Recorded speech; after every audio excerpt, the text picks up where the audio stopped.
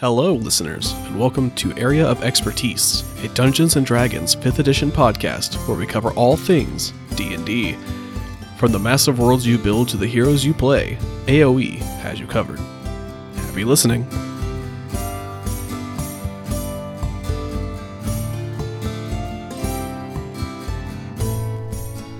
Hello everyone, welcome to Area of Expertise. I'm Wyatt. And I'm Devin. And today we got a little bit of a special guest for you. I know last episode it was just me and Devin, but why don't you go ahead and introduce yourself, my friend? Hi everybody, I'm Thor. Yeah, so Thor's a good buddy of ours, and he's been real active in a lot of the D&D games that we've played over the past, what, year almost? It's been a minute. A year with you two, and then 3 years with our collective buddy Chase. So it's been our little group of D&D guys have been running for quite a bit. Mm-hmm. It's a close-knit group. Yeah. And so actually, speaking of that, have you guys done anything cool with D&D lately? We haven't really played recently with school and stuff, but I've taken over DMing for Devin and been trying to make a campaign, kind of like a homebrew kind of thing, and it's flipping it on the hero archetype, trying to make stuff that is normally good be evil and stuff like that. I like to make red herrings and stuff, so it's kind of like a hard process to DM. We got the D&D Suicide Squad. Basically, lovable assholes. Yeah, and Wyatt is definitely Harley Quinn. I prefer more I got ambiguous.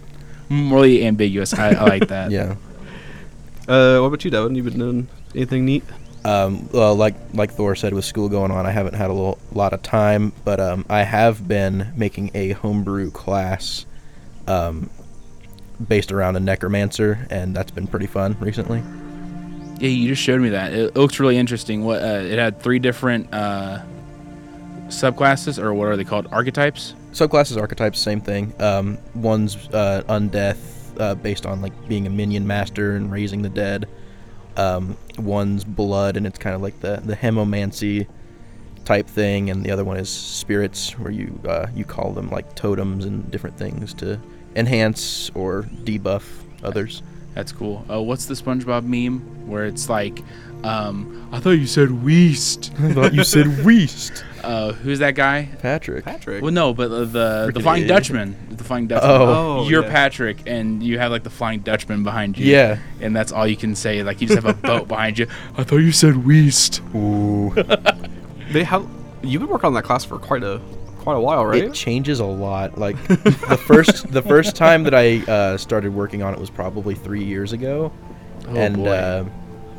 I make it, and then I get hyped up for it, and then I just don't have an opportunity to ever use it, and then I come back to it later, and I'm like, oh man, I could do all these new cool things. Interest change, and then suddenly, yeah, this is its 7th or 8th iteration of being almost completely changed. I totally understand that. But I've delved into custom classes a little bit with I've played with the idea of a runecaster, which is just a magic user, but it's all those spells are delayed by 5 minutes, so it's just a worse wizard. But Yeah, if I have one quip about D&D 5e, it's that you don't have class selection, you have the archetype selection, which I think makes it feel oh, you're always a rogue, but you can be 6 different kinds of rogues, and I feel that's a lot less fun, whereas in 3.5 and Pathfinder they have more classes, which I understand it's more conducive to have new people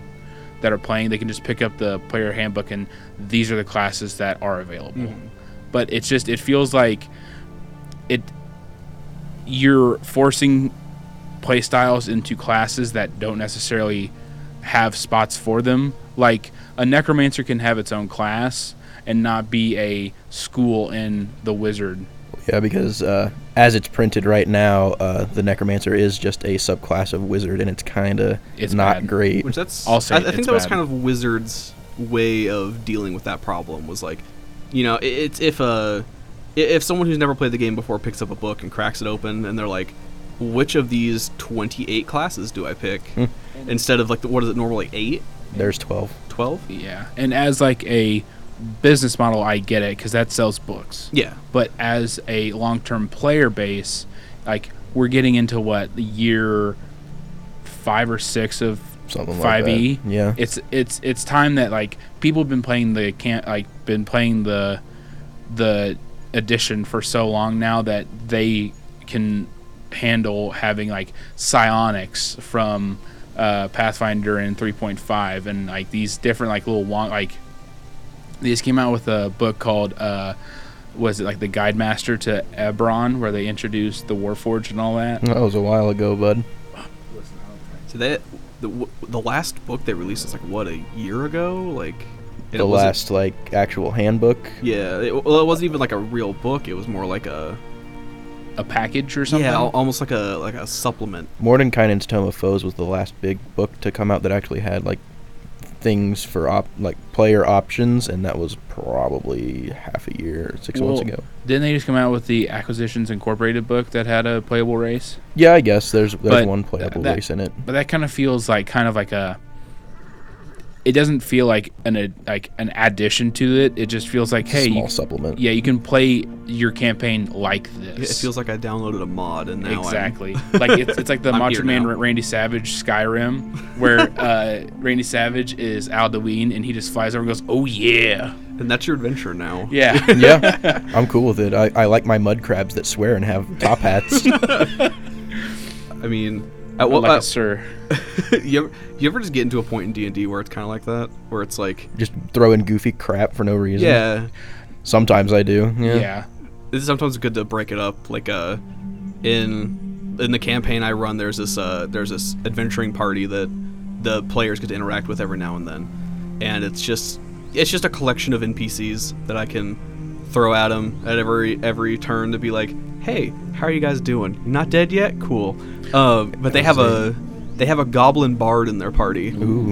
And he's got that that Porky Pig on a sugar rush kind of thing. Oh no. Like his thoughts are super just scattered, and he'll give you like sentence fragments and have you put them together. But he sings and it's all just perfect. Just like, jaunty time. Like his time is perfect. The lyrics are immaculate. And then he stops playing and he's like, the sweet roll. Oh no. You actually influenced me on that, because in my homebrew that I'm trying to build, I actually have a group of heroes. Sorry, I'm doing air quotes. You can't really see them. He's air quoting. But a group of heroes that's going to be like opposite of the play group that like you're going to run into every so often, because you're the bad guys and they're the good guys. So the just have chads, like a character foil, and you're bunch of chads. And you're the beta virgins. Today we're talking about character creation. Oh yeah. And we're talking about specifically how to make memorable characters. The kind of characters that when someone asks you at Comic-Con what you do and you tell them D&D, this is the character that you pull out and kind of scream at them about for like 5 minutes till they walk away. What's bad is that every character's like that for me. Until they get annoyed and they're like, okay. Like Devin always says, I change characters like underwear, but every underwear has a stain on it. Every underwear is special and unique. They all have my name written on the tag. Exactly. Spelled differently, but they all have my name. They're all special. Well, if one of us were to ask you, Thor, what your favorite character is, what's the first one that comes to your mind? Oh, Valen, my Furbolg druid barbarian. I love that character so much. Like, that was one of the few characters that I physically got upset that died. I was there for that. Mainly because it was some bull honky how I died. It was kind of, but I had to preface this for the whole show. I roleplay my character more than I game my character. So like if a character does stuff that is like will put them in harm's way or dangerous, but it makes sense for their character, I will do it. So like how he died was that one of our new players that didn't last very long was doing something dumb, and we were fighting against frost giants, and he was downed, and the frost giants were throwing boulders at him, and my character being a druid and being like life has a cycle and it's not his time yet, I think, because if it was, then he would have already died. Mm-hmm. I try to do the right thing and run out and save him, but he ends up dying. Granted, it was my fault. I could have just let him die, but in that moment, I think my character would have tried to save him. Same thing with going back. Devin's character in the campaign at the time, Zaka. My favorite character. If you were to ask me a question I asked you, 100% my favorite character. He loved this character, but he got a undead whelp dragon that he was going to try and sustain and make him his pet, and my character just like mollywopped this thing off of his shoulder, no. And he shot me and almost killed me. Yeah, I almost killed him immediately. Yeah, like he what was it, like 5th level magic missile me with extra tacked on damage. Yeah, for the Lore Master. So I was like, in my dying breath, I was like, worth it. Luckily, I didn't die, but it was like, they wouldn't let me kill you. Yeah, Zaka was another air quote problem. Zaka was a psychopath. Oh, more of a sociopath. No, Zaka was a psychopath. just fair. But the most memorable character I have because of that. Mm-hmm. That's actually what I want to talk about a little bit later. Is once we get into this, we're gonna talk a little bit about alignments and like what they mean. It's such an abstract topic when you think of it. We'll get into it. Oh no! We each have our own experiences to pull from that. So. It's gonna be a slog fest of an episode. I can tell. Alignment is always a contentious subject. Oh yes. Just to forewarn anybody who hasn't played very much, it's always a contentious subject. It really is. Just things that other people see as the correct move for an alignment can be complete opposite for other people who see the alignment in a different way. Mm-hmm. Yeah, we're gonna get into that a little bit later. But first, I want to talk a little bit about, just like where do you start when you make a character? When you print off that crispy character sheet and you sit down and you're thinking, all right, I need a character for this campaign. Devin, what do you usually reach for first? The first thing that it kind of varies. Whenever I'm making a character, the first thing that I want to choose is what class or what race. I usually choose class first. Like, what class do I want to play? And then what race fits that class the best. That's usually the point of contention for me, too, is I don't know, should I pick my class first or my race? Because they both kind of play off each other equally. See, yeah. I like where you guys are going, but backstory. That's where you start. You start by writing a paragraph. Yeah. It's just... a backstory really like starts to flesh out what a character does. Like, I'll sit and I'll think, like, Valen could have been anything. I just knew I wanted to make something that had to do with nature. Like, he could have been a ranger, but I wanted to make something about nature. And then I talked to, a big thing for creation is talking to your DM and seeing like where you can go, like seeing what you can do, like what works and what doesn't. Mm-hmm. Like, for a Forgotten Realms character is completely different from a homebrew character. Because, like, or I shouldn't say homebrew character, I should say, like, a homebrew campaign. Because you have the Great Forest, you have Luskan and all these different places where you can go. Whereas in, let's say, Devin's campaign, where he likes to make his homebrew world, you don't have these places. You have the Citadel, you have Aerith, you have the Arcanum. You have these different places that hold different bearing than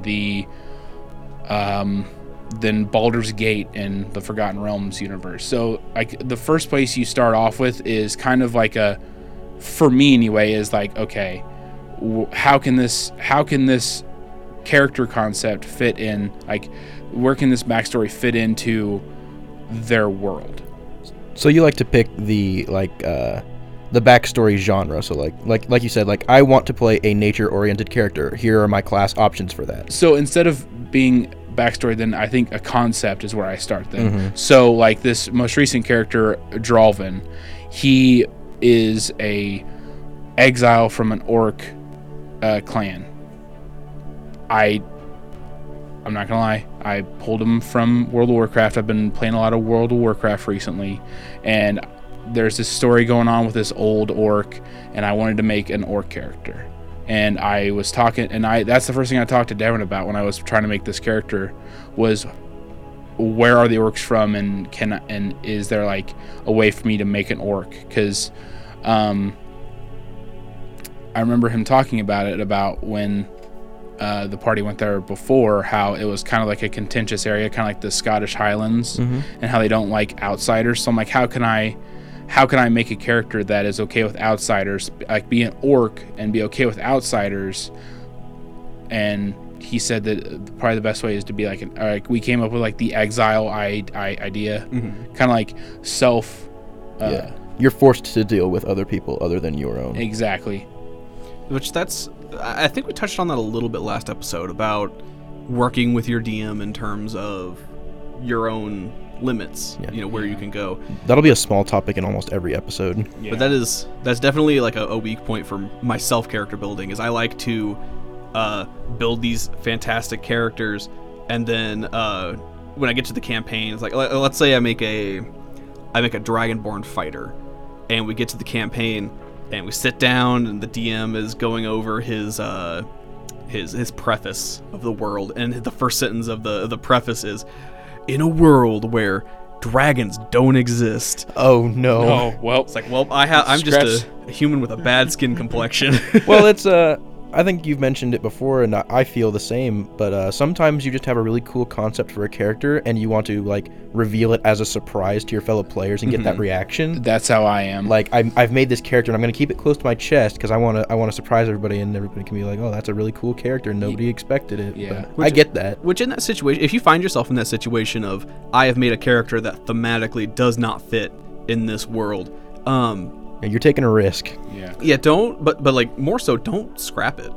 Yeah, just keep it in your back pocket. It can come in later. Talk to your DM and, like, see, maybe like with the whole Dragonborn situation, maybe you're the last of your kind. Maybe you're a mutation, an experiment gone wrong. Maybe you're not like an actual Dragonborn. Yeah. Or it can be like a story point where it's the return of the dragons. Like we were talking about our common friend Chase that we all kind of met through.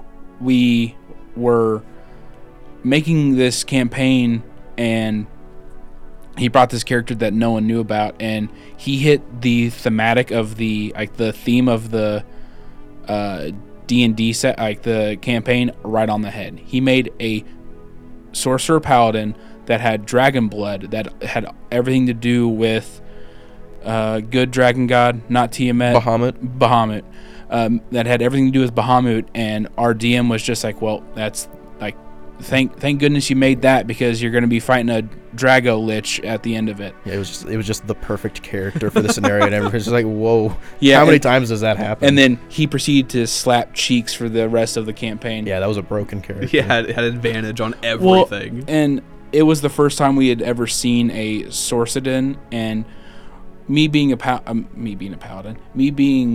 the new DM, I don't want anyone to have like a restriction, so anything can go.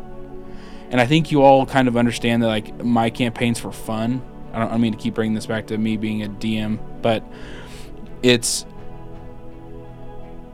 having restrictions on making a character doesn't really, it's not like it saps the fun juice out of it sometimes. It doesn't really add anything. But that also happens for power gaming. That's because it's literally taking it away. Good job, me. Yeah. I can't put those points together. I kind of hit that point too. Like, for me, it's more of a pride thing. Like, if I'm restricting something, it means that I can't, as a DM, deal with it. So I don't feel like that's necessary. And you just restricted like some spells that I figured had some like pretty big weight to them. Yeah, they have relevance. That's something else. Is like, something to kind of reiterate.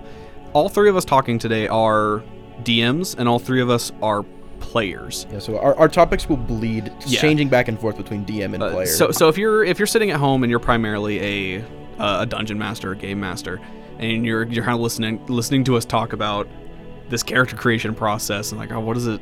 I wish they would just talk about the world and stuff. you can apply everything that we talk about here to making NPCs. Yeah. Making a memorable NPC is something that your characters, when they leave your game and go talk to other people who are playing D&D, they will tell them about your cool NPC. Calisthenics guy, Torsten. Oh, Torsten. He was supposed to be like a no-name character. I know it, and it was just a good mesh with my character at the time and Torsten, where it just became like he was like part of the game. Torsten was a knight in my game who joined up with the party to help rid a keep of kobolds, and he was severely wounded, and they helped him out, and they brought him along, and he ended up swearing fealty to them as one of like a knight of their group. And now he's a permanent fixture. And now he's the castellan of the keep that they own. Yep. And I don't think that would have happened if it wasn't like, and I don't want to put it all on. Well, you and him clicked, like, easy. Like my character Yorn, just bread and butter, Goliath, and him, like those two just like were two hot dogs in one bun. Not enough room, but man, it was tasty. Well, I had a good one. I like that. I had initially based Torsten off of Siegmeyer from Dark Souls, but Okay. I hadn't seen the show yet. But you guys pointed out that he was almost a carbon copy of Armstrong from Full Metal Alchemist. Yes. Which that's what I kind of based Yorn off of a little bit. So it was kind of like the characters were like right there. Like I didn't even know, but it ended up working out really well. Yeah, so kind of going back into the character creation process. So we talked a little bit in the beginning about inspirations, like Ooh, yeah. where you kind of draw your creative juices from when you're writing down your backstory and your character design. You talked about making a character like Armstrong from Full Metal Alchemist. Yeah. I'm not gonna lie, I have like unknowingly, I did not know that you've made characters based around Armstrong. I did in my own time. He didn't mean to. I didn't mean to, but it completely was. And Thor has. Oh yeah. And I have not. He's just a great this. character. Like I made a character a few months ago that is just in a character folder. I just felt like rolling up a character. Yeah, just making a character is fun. Yeah. She's a combination of Armstrong and I think her name was Lazova Cold Eyes from Magic Gathering. from the Ice Age Oh, set. okay. This sort of like no nonsense barbarian girl who's just like will drink you under the table, will like slap your ass from across the bar and like command you to go with her on a mission. The barbarian way. Yeah. It's a very like rough and tumble kind of, not what you'd expect on the surface from like this blonde, like long beauty. Blonde hair kind of like attractive lady. Those who hit on you beware, you'll get your ass beat. Well, and I don't try to make characters very often because I get obsessive with characters where like Devon Salt was my first character I made for the campaign, which was kind of a bust. It was a really big bust. But like I had like a 2 to 3 page like almost essay on this character of backstory. It was a tragic daddy issues story. Wow. But like almost every character concept can be traced back to a in real life character. Like or a pop culture character. Yeah, pop culture character. Like you have like the Woody Ranger could be like, or a Stoic Ranger could be Aragorn from Lord of the Rings or Legolas. Yeah, or you have a dwarf that hates everybody, Gimli. Or even in like the Marvel universe, you have like a snappy comeback guy, that's Tony Stark, or like the smart wizard, that's Bruce Banner. It's a character concept that you take inspiration from the outside, like from in real life, doesn't make the character less yours. Well, it's a pretty commonly looked at thing that like, sorry to break it to you, but you're not original. Yeah, I mean, like, it's really but hard nobody's to be original. Nobody's original. Everybody you steals should from never other like things. because we all play off of the same tropes, right? Yeah. You have like the fighter who's really quick to anger. or Yeah. the druid who can't stand seeing a tree cut down, or the lust-compelled bard. But I mean, you these know? are but these all go back to like ancient Greece archetypes, like the son who kills the father because he has to, because the father's gone evil, or like you have Plato, you have all these different stories that have begot The Greeks stories. knew how to tell stories. You should never feel bad about working with character concepts that are already fleshed out. No, there's nothing wrong with pulling inspiration and like and Yeah, doing 'cause- all that, but you put your own spin on it. Yeah, like And if you show up to mesh a bunch of things together to make something new. Exactly. if you show up to a night and you just like you sit down and everyone's introducing your characters, and your character is literally just Legolas with a different name, like blonde elf with a ponytail, fires a bow, real good. You know, it's like, Yeah. okay, you made Legolas, cool. Yeah. How do you develop this into their own character? You Yeah, know? and people's building a character is all different. Like you two saying like it's either class or race first, and then me it's the concept. It's everyone's gonna be different. Like my girlfriend, she makes a character. It's like pulling teeth for her to make a backstory, but that's what she likes. She likes to make a character, and then like the game's kind of her backstory, and that's perfectly viable. Like you don't have to have like 9 pages of backstory. You can just have this character just fresh off the boat. Especially when you're like first level. When you're a first level fighter, you are not a grizzled old army veteran.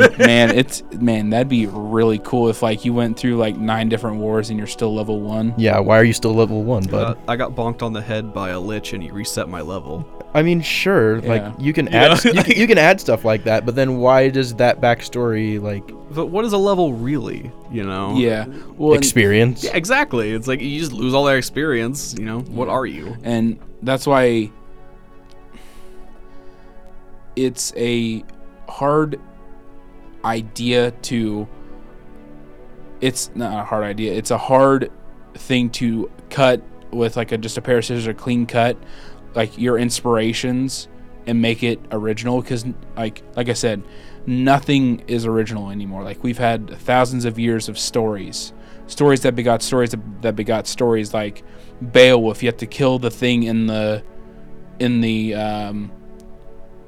cave, or like the Nordic stories or the Greek epics or the Roman stories. Like there's overlapping, so there's like these things that like you're less like you're not committed to this character because you're not being original.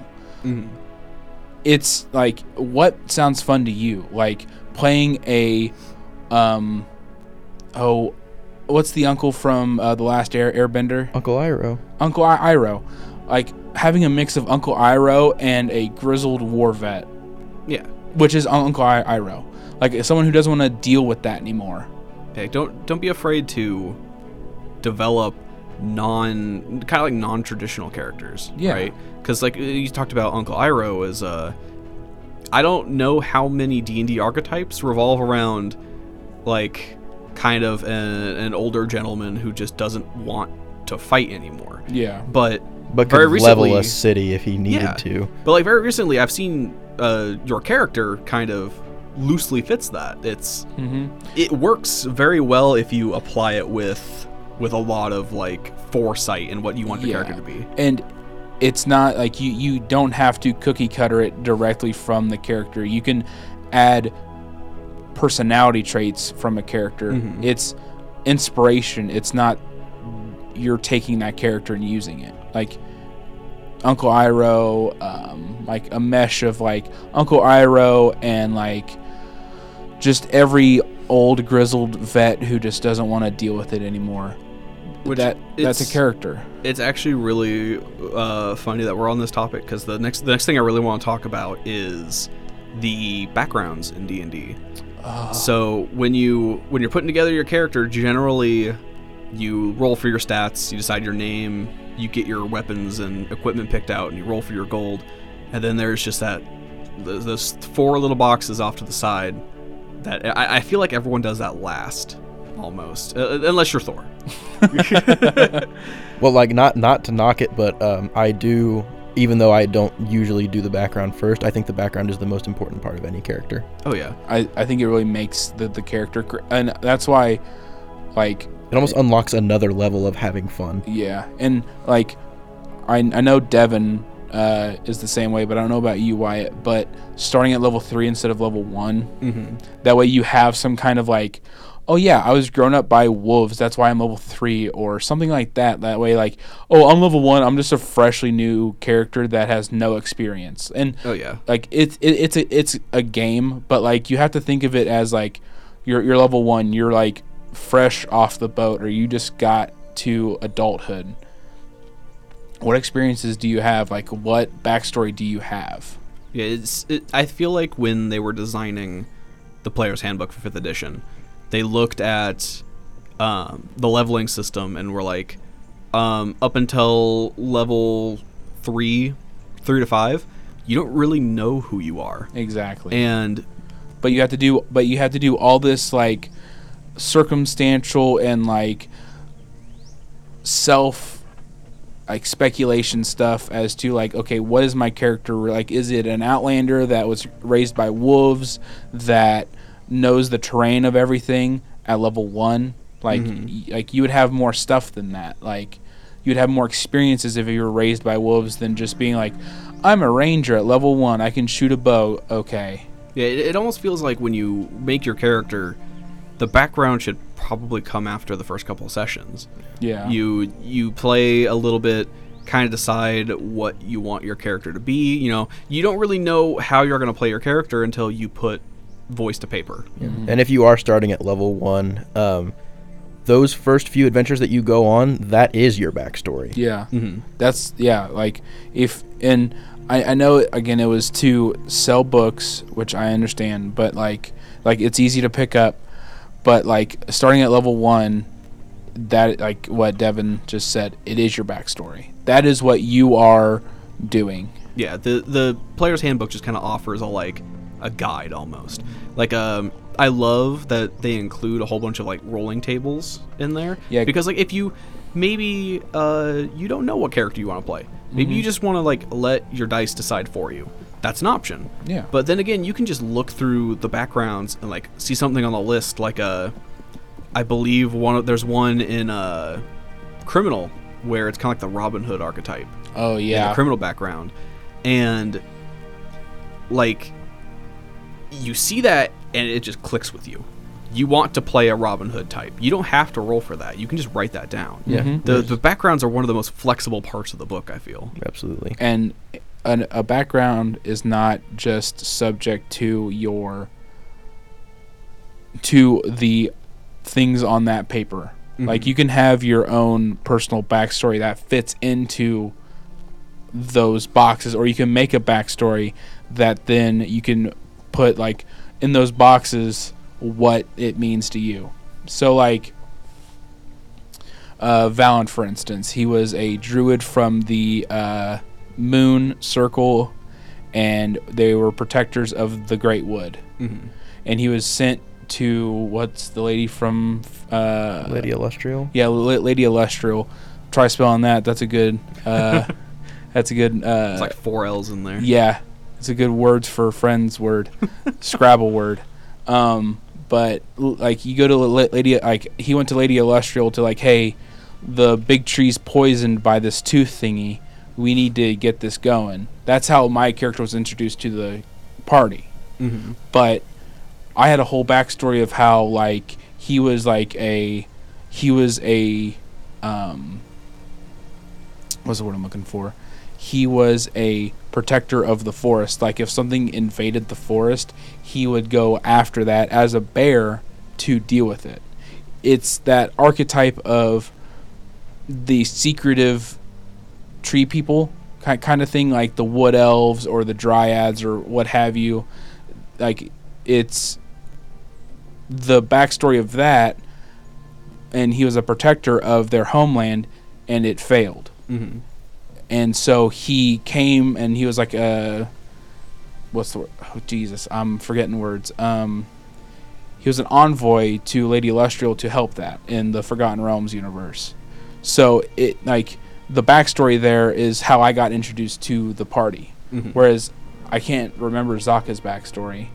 I know he was a Yuan-ti. Well, yeah, Zaka was a Yuan-ti, which are pretty uncommon, and he was a wizard. So, what I wrote for his backstory is that he was discovered by another wizard as an egg, and then raised in the college to be a wizard.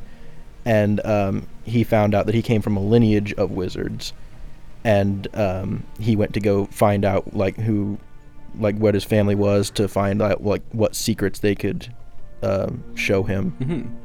Which that's another big. I feel like it's a little. It's really common when making backstories, but I often see it spun a million separate, unique ways. It's the lost knowledge kind of what's it called, trope. Yep. Where you are, for all intents and purposes, a complete character with like a puzzle piece missing, and you fixate on that, and that is your goal with your character, almost, is to get that puzzle piece back. Yeah, tropes are tropes for a reason. Yeah, because they work.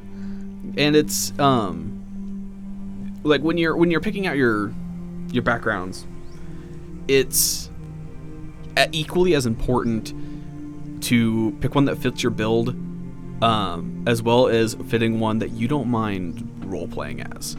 So if you pick, let's pick a real common one, like you pick like rogue criminal. That's a pretty common 1-2 pair. Yeah. You can't feel bad when you steal from the merchant and he goes out of business. You know? Yeah, like that's not like the role playing is in like the genre name. Like it's a role playing game. Like there's game in there, but it's also role playing. So if you're just there's some characters that you can just play yourself. Mm-hmm. Like you can just do things that you think you would do, but at a certain time it'd be boring because you're playing the game to escape, kind of. Like you're playing it to not be yourself. Mm-hmm. That's why I'm so adamantly against playing a human. Same. That's why I like playing monstrous races. I'm playing a game where I'm escaping the real world. Why would I want to be a human, even though humans are good? I love playing humans. Yeah, humans are the best. Humans are really good, but like, why would I want to do that when I can play a lizard folk? I just want to play a me that's not me. Yeah. Like, is there a race that is strictly better than a human? Like, just base? Half elf. Yeah, half elves are really good. I don't know. Variant human, I think.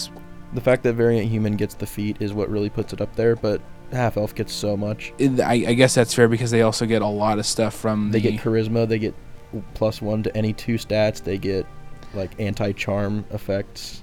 But then you can put Warforged up there because they can be different things as well. Like they're kind of on that half elf line too, because you can. It's like I guess you can't do 2 different, but like they have like a mechanism type. They have sub races. Yeah, for each one. Mm-hmm. Which that'll let you really kind of build and mold your character as you go. Then I do really like the races that have like sub races in them. Mm-hmm. Mm-hmm. Like I find myself really liking to play the elf races just because there's so many sub elves. Damn knife ear. I don't like elves very much. I really They're enjoyed. Pretentious. I played a drow one time. And it was the most fun I've ever had playing a spellcaster so far. Drows are really fun. Like, granted, I played mine edgy, but edgelord. Yeah, but I really think like a drow-centered campaign would be really fun. Like going to the Underdark, and because drows are like a vast populace that everyone deems as like they're this one thing, like Drugar. Or like, what's the deep gnome people called? The deep gnome. Okay, I thought they had like a crazy name. Svirfneblin. There we go. I'm glad we have him here. I'm the terms guy. I spend a lot of my spare time just looking at these random things. But yeah, it's a very like you don't have to. I think that's another topic that we can talk about is your race doesn't dictate your attitude. Yeah, you don't have to. You have to do the trope. Yeah, you don't have to be a high elf who thinks his shit doesn't stink. No, there's just they usually are, and that's why elves leave a bad taste in my mouth. You can be an uncharacteristically like humble kind of elf. Well, like who's that again, term Devin. Who is the You're gonna ask me one of these times, and I'm not gonna know, and I'm gonna feel terrible. who's the drow character that's really good? Like that's the good Jarlaxle? No, Dritz. Like he's like Nice. uncharacteristically good for being a drow, because drows are all like mean and like man, like all that stuff. But Drix is like a really like he's altruistic. yeah he's the quintessential good character. He's also an asshole. But like he's one of the most popular characters in the Forgotten Realms. That's fair. He got that way for a reason. And but he's a drow. He's supposed to be one of the worst, like not worst races playable wise, but like worst races as in like they do awful things and they just like Well, every race has like a little snippet where it says recommended alignments. Drow are recommended to be chaotic evil. yeah, which Wow. makes no sense. Well, they're recommended to be chaotic, and it says later that they lean towards evil. Yeah, Ah. and it's all based on their god, which I think is a big no. Well, Dritz himself is almost like rejecting the Drow god. So Yeah. that's you don't have to play dictated on how the race says. Yeah, but then they say like, oh, you should play him like this. Yeah, that's one thing that I don't agree with. Like, it's good for newer players to get the recommendation on how to play something, but once you get a little more advanced, you can just take that with a grain of salt. Like, Yeah. Yuan-Ti is one of my favorite races. They're snake people, and they're naturally emotionless. The Yuan-Ti that I played was emotionless. He was supposed to be. I wanted to play him like that, but they have a racial flaw. Like, there's a table where you can roll up a flaw for a Yuan-Ti in one of the supplemental books. And one of their flaws is that I'm embarrassed that I actually show emotion. Yeah, see, that's good. That's, yeah, that's good character It's design. actually snuck in there. Like, the Yuan-Ti are supposed to be not emotional, and it's like, so why am I feeling fear? Why am I feeling an attachment towards this person? I don't like it. And aren't Yuan-Ti weird? Like the more monstrous they get, the higher they are in the hierarchy. Yes, the more terrifying and awful they are, the better that they are in their hierarchy. They've got that like demon complex almost. Yeah, the greatest Yuan-Ti is this horrible abomination of like 5-headed snake that is almost demigod in power. Which makes no sense because the race is called Pure Blood Yuan-Ti. I'm like, oh, Yeah, so you're like, pure bloods are bad. yeah, so like you're like the highest tier. Like when I was talking to Devin They're about the it, peasants. yeah, I was like, wait, what? They're pure blood? Like, yeah, that's bad. I'm like, wait, what? Like, yeah, you want to have like all kinds of weird shit in your body. Yeah, because pure bloods are the most human of all of the Yuan-Ti, and they're considered the lowest except for the actual slaves. Oh, that's interesting. That's wild. That's like a weird flipping on its head. Because a lot of times you see like with the specifically, I always think of like the orc half orc thing. Well, yeah, There's- half orcs are usually looked down upon Yeah, orcs By both. by humans and orcs. The Well, orcs are like all big on like pure of blood, pure of like heart kind of thing. Like if you're a half orc, you were considered not as strong-willed Yeah, as you're not a pure full orc. orc. You Yeah, could never be equal to us Yeah. bullies. Yeah. Which I mean, but that's like most monstrous races. Yeah. Are like, oh, we only breed on our terms. Like that's why you don't see any halves anymore. Like you don't see half tiefling or half furbolg or half Goliath or anything like that, which makes Well, knowledge dump on you here, Thor. Tieflings actually breed true. Anything that breeds with a tiefling becomes a tiefling. but like wouldn't there be like but in that case, like if a tiefling and a Goliath bred, do you think the tiefling would be really tall? No, the tiefling would take after the most genetic traits of its tiefling parent. I don't know. I think that's just Devin, have you that's ever- just lazy. That's just lazy writing. I'm not saying it's not, but that's what it is. Devin, you ever thought about going into like D&D biology? Yes, I have. just starting a Trust class. me. Trust me. If I could make a living just on doing D&D things, I absolutely would. They'll live in the dream. I would live that dream. But Anyways, sorry. oh no, don't worry about it. Going back to the with the half orc full orc thing. So I'm gonna reference my beginner party again. No, I'm dude, gonna talk about them a lot because make all the references. It makes people like.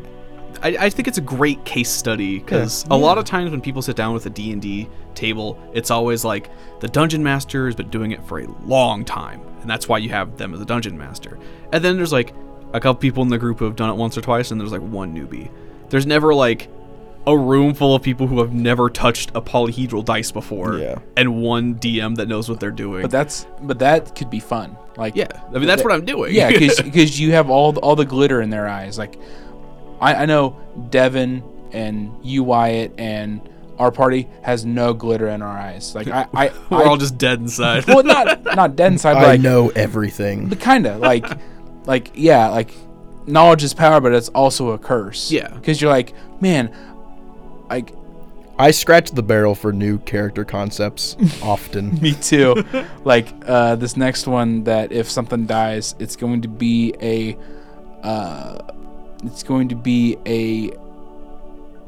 Kinsai monk and a arcane archer. Arcane archer is such a cool arcane subclass. Archers are cool. Yeah. Like tangent, my first ever ranged character was an arcane archer, but it was when arcane archer was in 4th edition's Unearthed Arcana. What edition? Exactly. Yeah, we don't talk about that. But it goes 3-5, 5th. It was when they were like experimenting with like archers can cast spells too, you know. And I rolled up an arcane archer and was like, this is busted. I love it. This arrow gonna paralyze you, bud. Oh no. What do you mean that arrow does regular arrow damage and 2d6 poison? Oh my. It's so good. But anyway, with this new party, in the party there are 2 half-orcs, and not knowing anything about the Forgotten Realms monster manual, they have a quest to deliver a whole bunch of supplies to a remote mountain town. They do that, and in the mountains is where I have all my orcs living. That's where the orcs kind of clash with the dwarves in terms of territory and like resources. Classic. And classic, yeah. In the lore, like tangentially, the orcs ran out of supplies, so they had to swallow their pride and start asking other races for help, which is super uncharacteristic for orcs to do. This is where the half-orcs in this world come from, and that sting of asking what the orcs perceive as lesser races for help still exists.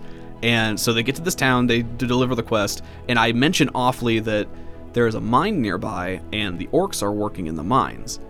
And naturally, my party assumes like, oh, they don't know anything about the lore of this world right now. They assume that the orcs were enslaved by the humans to mine resources. So they're like questioning the because what assuming does. I made the mayor of this town a very Colonel Sanders type. Oh no. And they were just like, oh man, we have to free these people. And no, these people are here on their own volition. And they they're workers. They go over to these 2 orcs that are like they're off work. They're just chilling out. They got their pickaxes on the ground. The 2 half-orcs walk over and they're like questioning these people, and these half-orcs are like, oh, filthy shit bloods in this town. And it was like, whoa. Yeah, easy, bub. It got way hostile. I'm here to save you. Fuck off. Oh, way quick. I'm on lunch. It revealed to them at that moment that this is their choice. What they see isn't what they're going to get. Yeah. And at that point the 2 half-orcs in the party were like, okay, we should go. This is a little bit awkward. I'm sorry. Sorry, bud. Sorry about burning down your house. And I'm just gonna leave. They continued their quest, and I still ask the 2 half-orcs in the party in person and be like, you're not gonna go harass any more miners, are you? And they're like no, we're just gonna do the quest. Rise up, my brothers. Rise up where? What? I'm what do you working. mean? We live here. Yeah. This is my home. I'm digging my home. But anyway, with that, we're going to take a quick 5-minute break. And, well, it won't be like 5 minutes for you guys. It'll be instantaneous. Ooh. So. Breaking for station identification. Ooh. So we'll be right back. Hello, listeners. Wyatt from the future here. I didn't realize it when we took our break, but when we came back to record the second half, we made way more episode than I initially anticipated. So consider this episode part 1 of creating memorable characters. We'll see you next week with part 2, unless you're a listener from the future, in which case part 2 is already out. Go listen to that if you haven't already. Otherwise, we'll see you next week.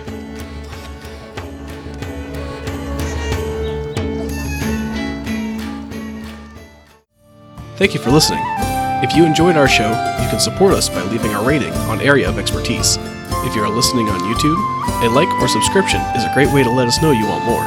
This has been AoE, and we'll see you in the next one.